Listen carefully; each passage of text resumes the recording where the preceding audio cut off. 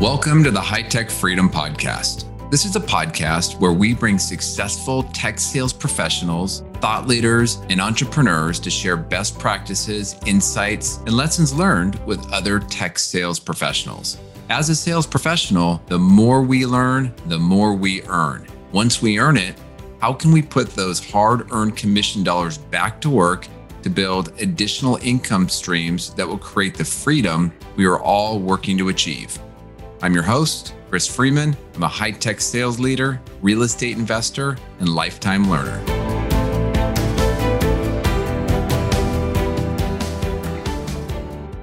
All right, welcome to the High Tech Freedom Podcast. I'm your host, Chris Freeman. And for our next episode, I'm excited to have Jennifer Waddell, who is a seasoned sales professional in the medical device sector. Jennifer has sold and led at some of the most well-known brands in the space.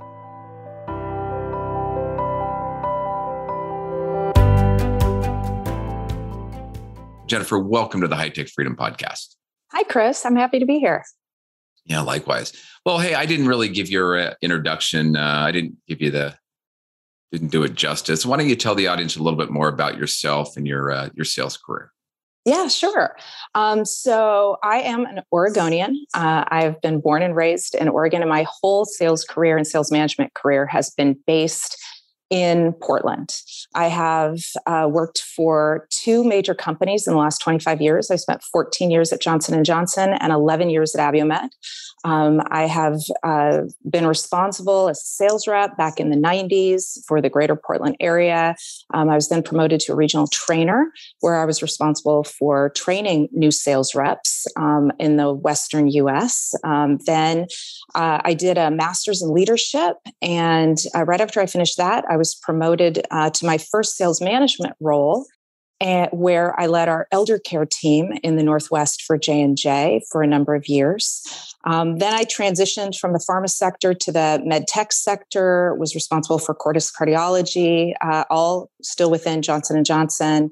Then left J&J in 2010 and went to a small med tech company called Abiomed. At the time, there were only 300 employees and about $80 million in sales. And over the next, 10 and a half years, we grew that business to $850 million in sales and over 1,500 full-time employees and probably 300 part-time employees. So I've traveled. I've been on a plane every week for the last 20 years until recently, and managed just a lot of great people. It's been really fun. Wow. That's some incredible growth. Yeah. Well, so Jennifer, this may be going back to the memory banks a little bit, but that first transition from sales rep to sales manager, I imagine there's a lot of our listeners that aspire to make that next step. Yeah, if you can remember back to the J&J days, anything you learned along the way, with that transition of Sure. What worked, what didn't? Yeah, for sure. And I think you and I, Chris, had talked about this at one point. Oftentimes, the best sales rep gets promoted to be the manager, right? You have 10 people, whoever the top rep is gets promoted. And one of the learning curves that individual has is trying not to make everybody be exactly like them.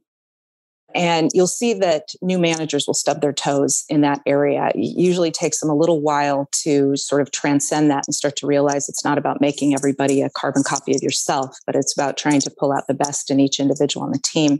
Now, I was fortunate enough that I had a pit stop between being a sales rep and a sales manager where I was the regional trainer. And I would encourage anyone to take that role if you have that role in your company. It gives you exposure to the management styles of all of the managers. At the time, I think there were six sales managers that I supported, and about 60 sales reps, and all the new hires came to me, and I worked with existing reps.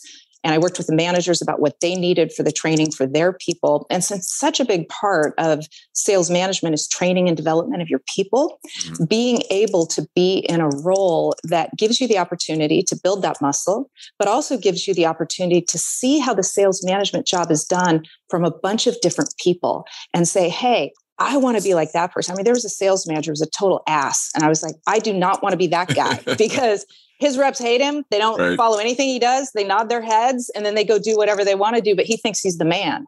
And so I think there's a lot of value. Sometimes people don't necessarily appreciate those jobs that have a lot of responsibility, but no authority.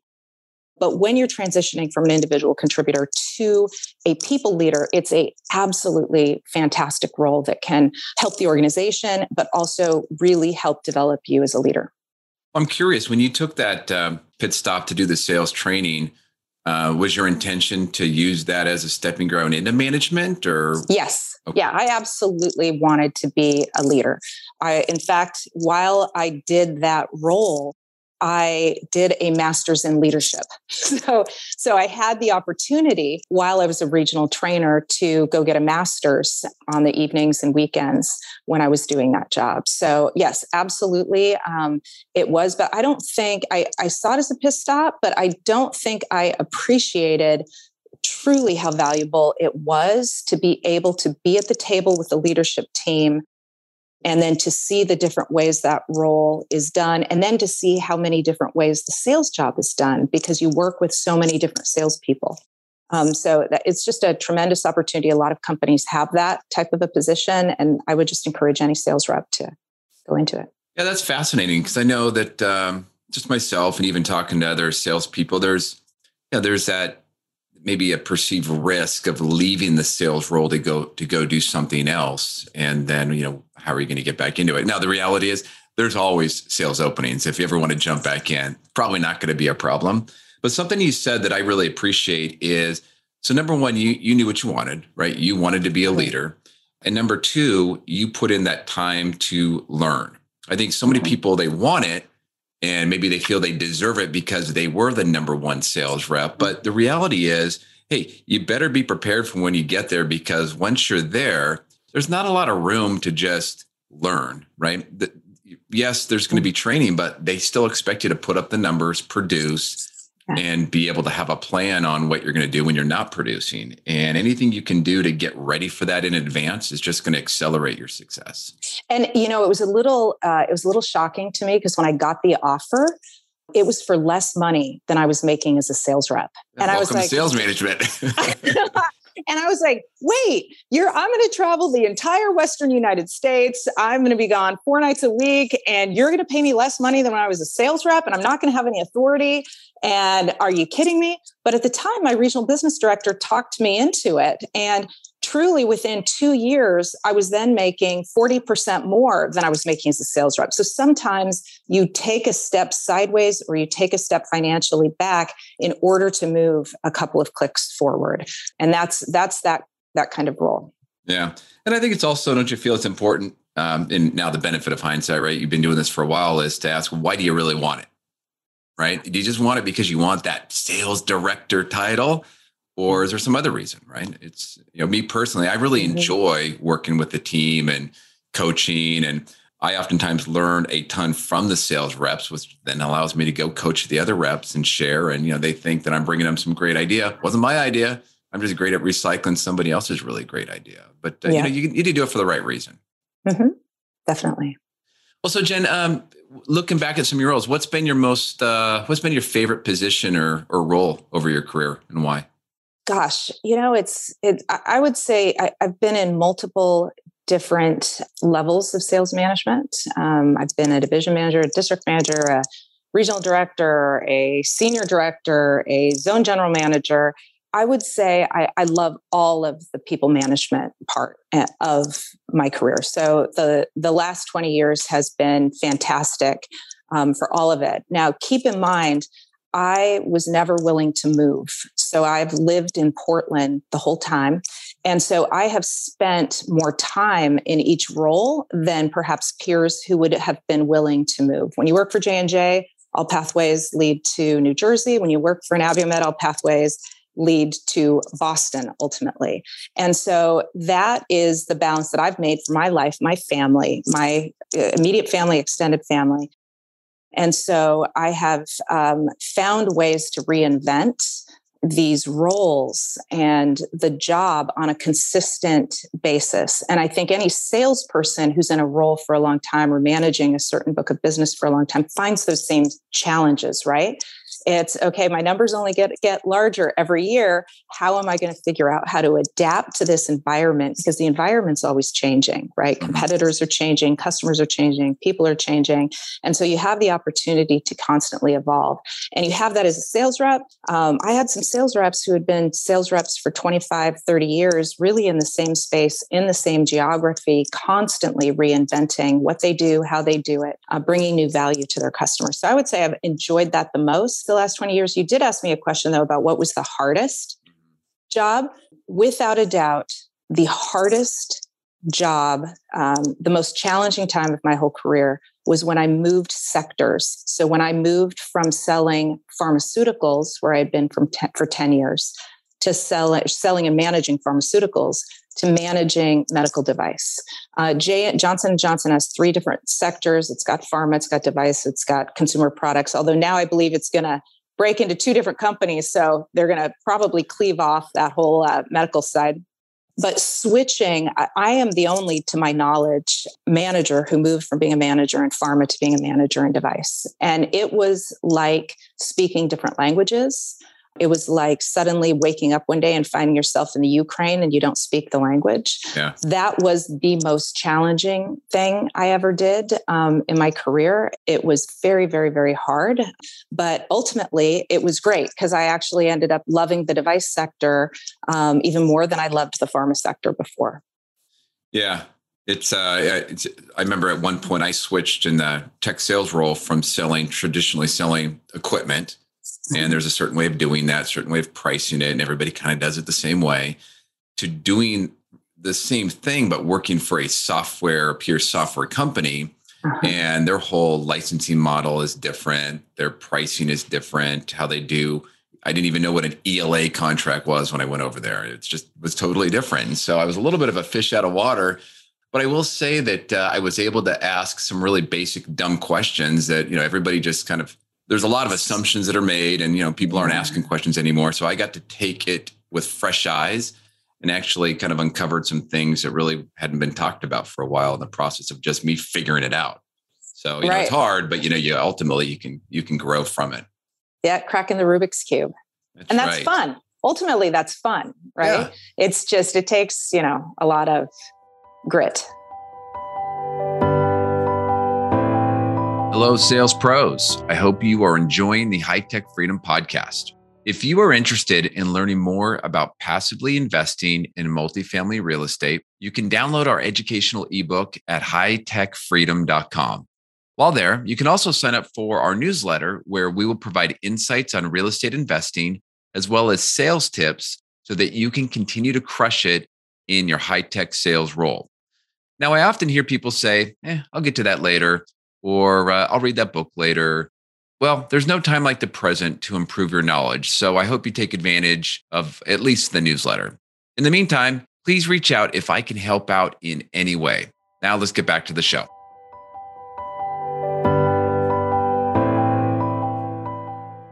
So, wow, 2 stints, 10 plus years at companies. I mean, that's pretty rare from what I've seen, especially in a sales role, because sometimes sales can feel like what have you done for me lately mentality. And you even said it, right? I mean, you've got to reinvent yourself. What have you found, either you personally or some of the really successful reps in your team? What have you seen as some of the ways to really thrive and add value to do what you've done for 10 years at one company? What's the secret behind your success? So there's a bit to unpack in that question. Let me Right, you can take it anywhere you want. I will take it anywhere. What I will say is I've had some people who've worked for me for a very long time, crossing companies, within divisions. I was, in the cardiology medical device space, it's a pretty small world, right? You get to know a lot of sort of similar people. The things that I have seen those sales reps who have been number 1 rep of the year multiple times. Now, here's what I'll tell you. Not anyone can be number 1 rep. You've got to have the constellation of everything has got to sort of come together, right? Mm-hmm. But to do that year after year or multiple years in a row, you start to see that there's something really different and really special when that happens. And one of the things that I would say, and I read, one of my favorite books I read this year was Atomic Habits. I don't know if you read that, but it's a great book, right? Yeah. So to answer your question, you start to peel back, what are the habits of these people that win over and over again? And one of the things that you see is that their, for lack of a better word, their give a shit factor is enormous. Mm-hmm. Some people might call it drive. Some people might call it competitiveness, but I don't, those two words to me can actually become really destructive. An individual, especially if it's coming from a small ego sort of place. You can see highly competitive people who are really destructive to their teammates, to their team, to even their customers, right? You can see people start to do really unethical things when they've got too much competitiveness within them, because they'll do whatever it takes, right? But somebody to me who's got a really high give a shit factor is somebody who really cares about doing the right thing for their customers, for their company, for themselves. And they constantly are figuring out, okay, here's the product that I have to sell. I've got a number for my company. I need to deliver this. I'm responsible to deliver this number to my company. Which of my customers are going to benefit the most from this? And how can I help that customer understand the value that is within my product? And they care to figure that out. And people who care to figure out how to position their product in the right way to a customer are constantly thinking about it. Those are the guys that are like driving around thinking to themselves like, okay, well, you know what? This customer is going to think that they don't need it because of X. But I know that they need it because I believe in this product and I think this is going to be a good thing for them. And they're constantly working through in their minds objection handling. They're constantly thinking about, is this person in the position of a buying decision, right? Because part of sales is identifying in your prospects who's ready to make a buy decision, right? Not just who has budget, but who is actively engaged in that information finding to be able to drill down to make a decision so that you can actually close your deal. And really successful reps are constantly thinking about that, the nuance related to the sales process vis-a-vis their product and the customer. And that's changing because you never sell the same set of steak knives for 10 years, right? I mean, you're always ending up, good companies are always coming out with new products frequently that you're reapproaching the same customer with. And if you have a huge give a shit factor, then your customer knows that. Your customer trusts you. And then when you bring a new product to your customer, they want to hear what you have to say. And so that's one of I see these great sales reps, when they get a new product, they'll go to a couple of customers that they have that they're not even sure if they're the right target, but they'll just practice their pitch. They'll test it out with a customer. So they go to sales training, but then they come out and then they test it out with a customer and, go through that process and kind of work it out. So they're constantly practicing. It's like an athlete that is constantly practicing their craft. And if you look at it that way, as it's a craft and you care about it, over time, you will outperform the people who get lazy, because there are sales reps who sit there and they go, oh, nobody's going to want this. Oh, the company priced this thing too high. Oh, the competition is blah, blah, blah, blah, blah, blah. And they don't even go up to bat. They don't even try. So they don't evolve and adapt. And that's because I think they're looking for a quick win, or, they're trying to, work smart, not hard. And there is no question you have to work hard. But that type of working hard and working through the sales process and thinking about your customer and thinking about the product and thinking about how it's going to bring value, how you're going to position the value, how you're going to say that it's valuable in an elevator pitch. It doesn't take you forever to say. That is working hard. But for people who are exceptional sales reps, it feels like play. Yeah. It doesn't feel like working hard. Yeah, no, some great points there. And especially in the technology space, we are always, if you're working for a vendor, you're always coming out with something new. Maybe a new product that you launched, maybe an acquisition that you've done, maybe an OEM that you've kicked off to tuck into the product portfolio in some way. And I mean, over the years, I mean, I've been on lots of calls with VPs or somebody that's leading that initiative. It's like, why are we not selling more of this? And when you start to dig in, there's a rep or a few reps that do embrace it. And you can go through all the training in the world, but what I've learned, and I was just having this conversation with one of my reps up in Canada. He had one of the first sales of a newer product that we launched.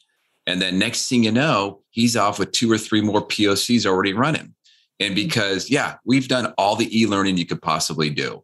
But he went out, tried some stuff. He iterated a little bit. He had a successful POC. He got a win. And now he visualizes it. And now he's tweaking his message and he's telling better stories to the next customer and the next customer. And now he's off and running. And it's hard. But it's comfortable, but it's nice and warm, and nothing grows where it's comfortable and nice and warm. You have to get out and really push it and try some different things. And those guys also, they bring the feedback back to the company that's valuable. Like, hey guys, I've been trying this and this is the feedback I'm getting from the customer. Maybe if we tweak this, we'll have, a product that's going to bring more value to the customer. Or maybe we tweak our messaging here. But people, conversely, the most ineffective sales reps are the ones that let their own heads get in front of them. They already shut down. They decide it's not going to work. They decide there isn't going to be value. They start getting, mad at the company. They're not paying us enough to do that, blah, blah, blah. They get in front of themselves and I don't think they realize how much they hurt themselves. And it's mindset. It's 100% mindset way before it's skill, because skill gets developed if you have the right mindset to be thinking it through and talking it through and working it through. Yeah, totally agree. And we were having this conversation, had this conversation with somebody recently, and, every company has their ups and downs. And, when I've worked for companies, maybe it was a down quarter, maybe we were struggling in the market because things were shifting. And the conversation that I've had over the years is, hey, if you think we're not going to be successful, guess what? You're 100% right. You've already decided your fate. Yeah. Or you can say, it's going to be hard, but I'm going to go figure it out. And I'm going to go find some different ways. Maybe I need to go call on different types of customers right now. I remember back during the I guess it would have been, the last recession, a lot of companies in the IT space were tightening up. But there happened to be a segment that they just were in this life cycle where they'd been sitting on assets for 10 years and they needed to refresh it. Well, I was out crushing my number while everybody else was kind of bitching and moaning that things weren't working out. And I just did that for me. It was like, all right, well, hospitals aren't buying, these corporations aren't buying, but these little tiny telcos, they are buying. And I'm just going to focus on the tiny telcos for now. And I can always come back and engage with my accounts later. Something else you said I want to touch on real quick. You talked about how your reps will go back to those customers where they've built up trust and maybe try a message or try their pitch, for lack of a better word. And that's something that I've also seen with really great reps is they're constantly nurturing those relationships over time because it's a long game. What have you seen? What's been some of over the years, anything from a customer nurturing perspective that stands out to you? I just think being a good human, honestly, like if you're a good human, people like you and want to be around you and want to spend time with you. And if you're genuinely interested in your customers as people, not just as prospects, that's probably the most important thing. And you can't fake that. Like you really have to care, right? Mm-hmm. You really have to be interested. Now, that's not to say, I mean, it's, to me, sales is like skiing. If you're not falling, you're not trying. And if you don't get kicked out of somewhere, sometime, you're not trying hard enough. So, you gotta be able to push, especially push to decisions, because sometimes decisions, the inertia with decisions and group decision making can just hang out there forever. And so you've got to get to a decision or you do not sell anything, right? Mm-hmm. It's sales is the art of, persuading people to change behavior that they wouldn't otherwise do if you weren't sitting in front of them. So you've got to push to a decision, and it's okay if not everybody likes you, as long as you're authentic and a good person. The majority are going to respect you, right? You don't have to be Mr. Charming or fake it. You've got to be a respectable, decent person who cares about their customers. Totally agree. So Jennifer, as we wrap up, It's we're all working hard. I work in high tech. You work in medical device sales, and we do it because we love it. But at the end of the day, we're all working, to eventually retire at some point. I'm curious, if you don't mind me asking, how do you take some of those hard-earned commission dollars and reinvest it? Is there something, a strategy that's worked well for you? So, Chris, you and I are alike in that we're all about financial freedom, right? And I think you and I have been thinking that way for decades. So, to me, the first thought around investment is minimizing your burn rate, right? Your burn rate really matters. And as you make more money in your career, right? You start out in a junior sales rep job, you get a better sales rep job, you get even better and you're a manager. And then, hopefully all the right things follow and you're making more money every single year. The first thing is you can't upscale your lifestyle every single year, right? Or else that extra money that you're making is not available to invest. And when you invest, then your money starts making money for you. And so I think the first rule of thumb is how to get to a base level lifestyle that is worthwhile for you. But it doesn't mean that you need a second house and a third house and two golf memberships and a brand new car every 3 years. All that's going to do is jack up your ego and reduce your financial freedom. So I think that Morgan Housel book, The Psychology of Money, is a great book for anybody who's thinking about financial freedom. Grab that book and read it, and it'll get your head squared away in the right place. So then the next step is, once you've got your burn rate under control or to a place where you are comfortable, you start to look at what the excess is. Now, you should be in your 401k maxing that thing out every year, right? Without a doubt. The second then becomes, okay, the extra dollars that you have on top of that. There's, for me, I can just tell you what I have done. I bought real estate with extra dollars. So you can leverage buy real estate.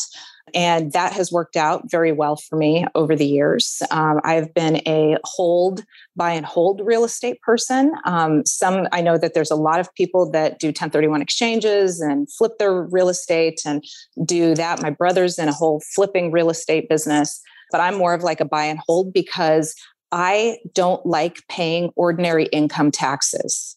It makes me crazy to pay Oregon income taxes. Federal income or ordinary income taxes makes me absolutely crazy.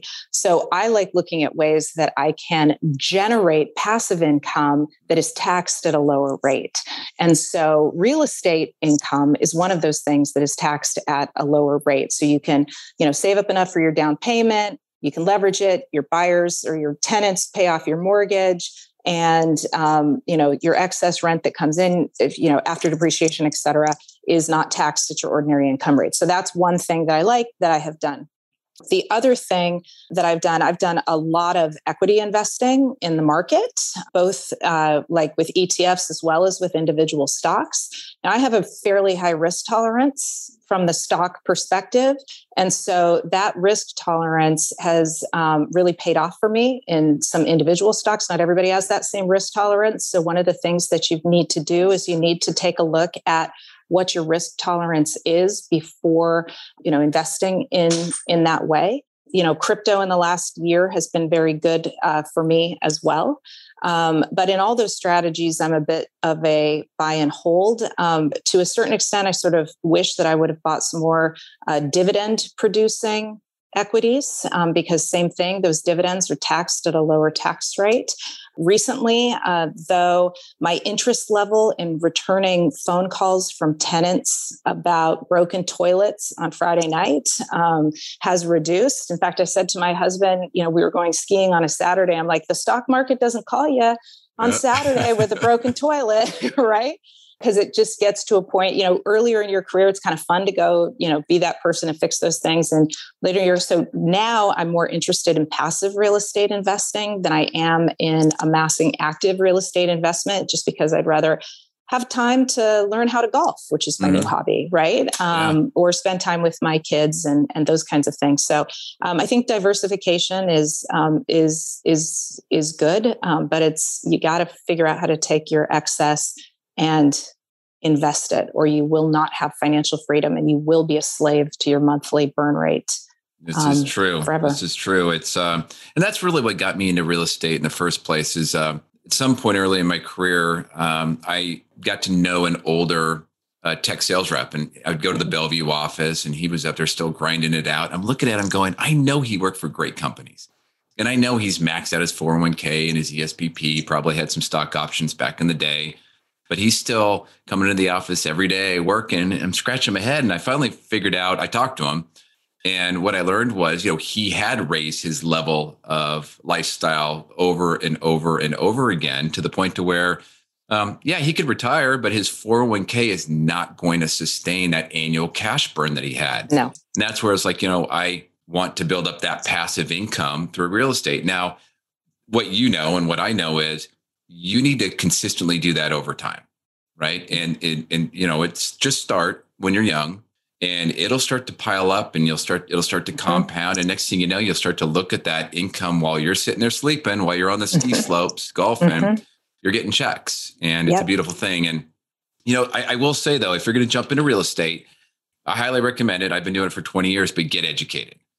And whether it's a meetup that you go to, a mentor that you partner up with, I have a free ebook on our website. You can go to hightechfreedom.com and download our ebook on passive investing.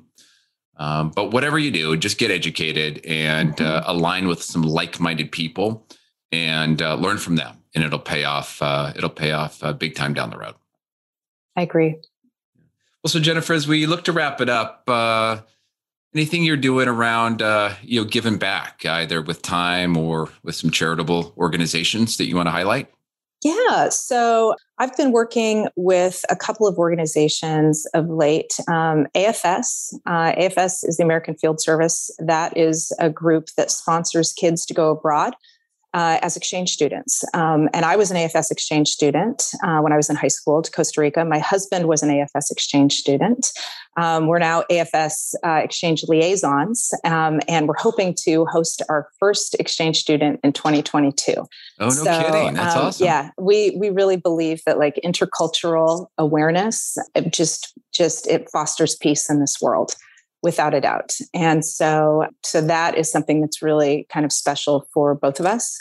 My husband and myself. An organization I got involved with this year with my daughter is called the National Charity League, and that's a mother-daughter charitable organization that you get into when girls are in the 7th grade, and they're through it all throughout high school. And every year, the mother and the daughter have a certain number of volunteer hours to contribute, and many of which can be done together.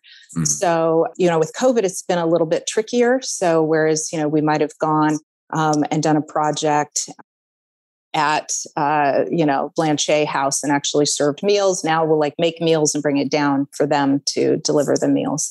But that has been really fun. There's leadership opportunities for the girls.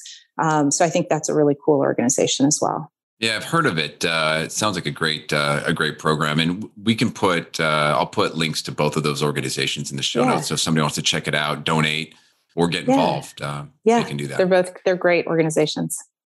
Well, before we wrap up, is there anything else that you would like to share? No, not that I can think of. Chris, it's been a pleasure chatting with you today. Yeah, I really appreciate your time. And if a listener wants to reach out or get connected with you, how can they do that? Sure. My email is jenniferawaddell@gmail.com. All right. Well, Jennifer, thank you for the time today. It was really nice to catch up, and enjoy your trip. Thanks so much. See ya. All right. Bye-bye. Bye-bye. Thanks again for joining us today. To get more sales and real estate tips, you can subscribe to our newsletter at hightechfreedom.com. You can also join our private Facebook and LinkedIn group that is exclusively for sales professionals. If you found a nugget of good information in the podcast, please subscribe, give us a positive rating, and write a review. If there is a topic that you would like us to cover in the future, please send us a note through our website at hightechfreedom.com. Until next week, make this your best week ever.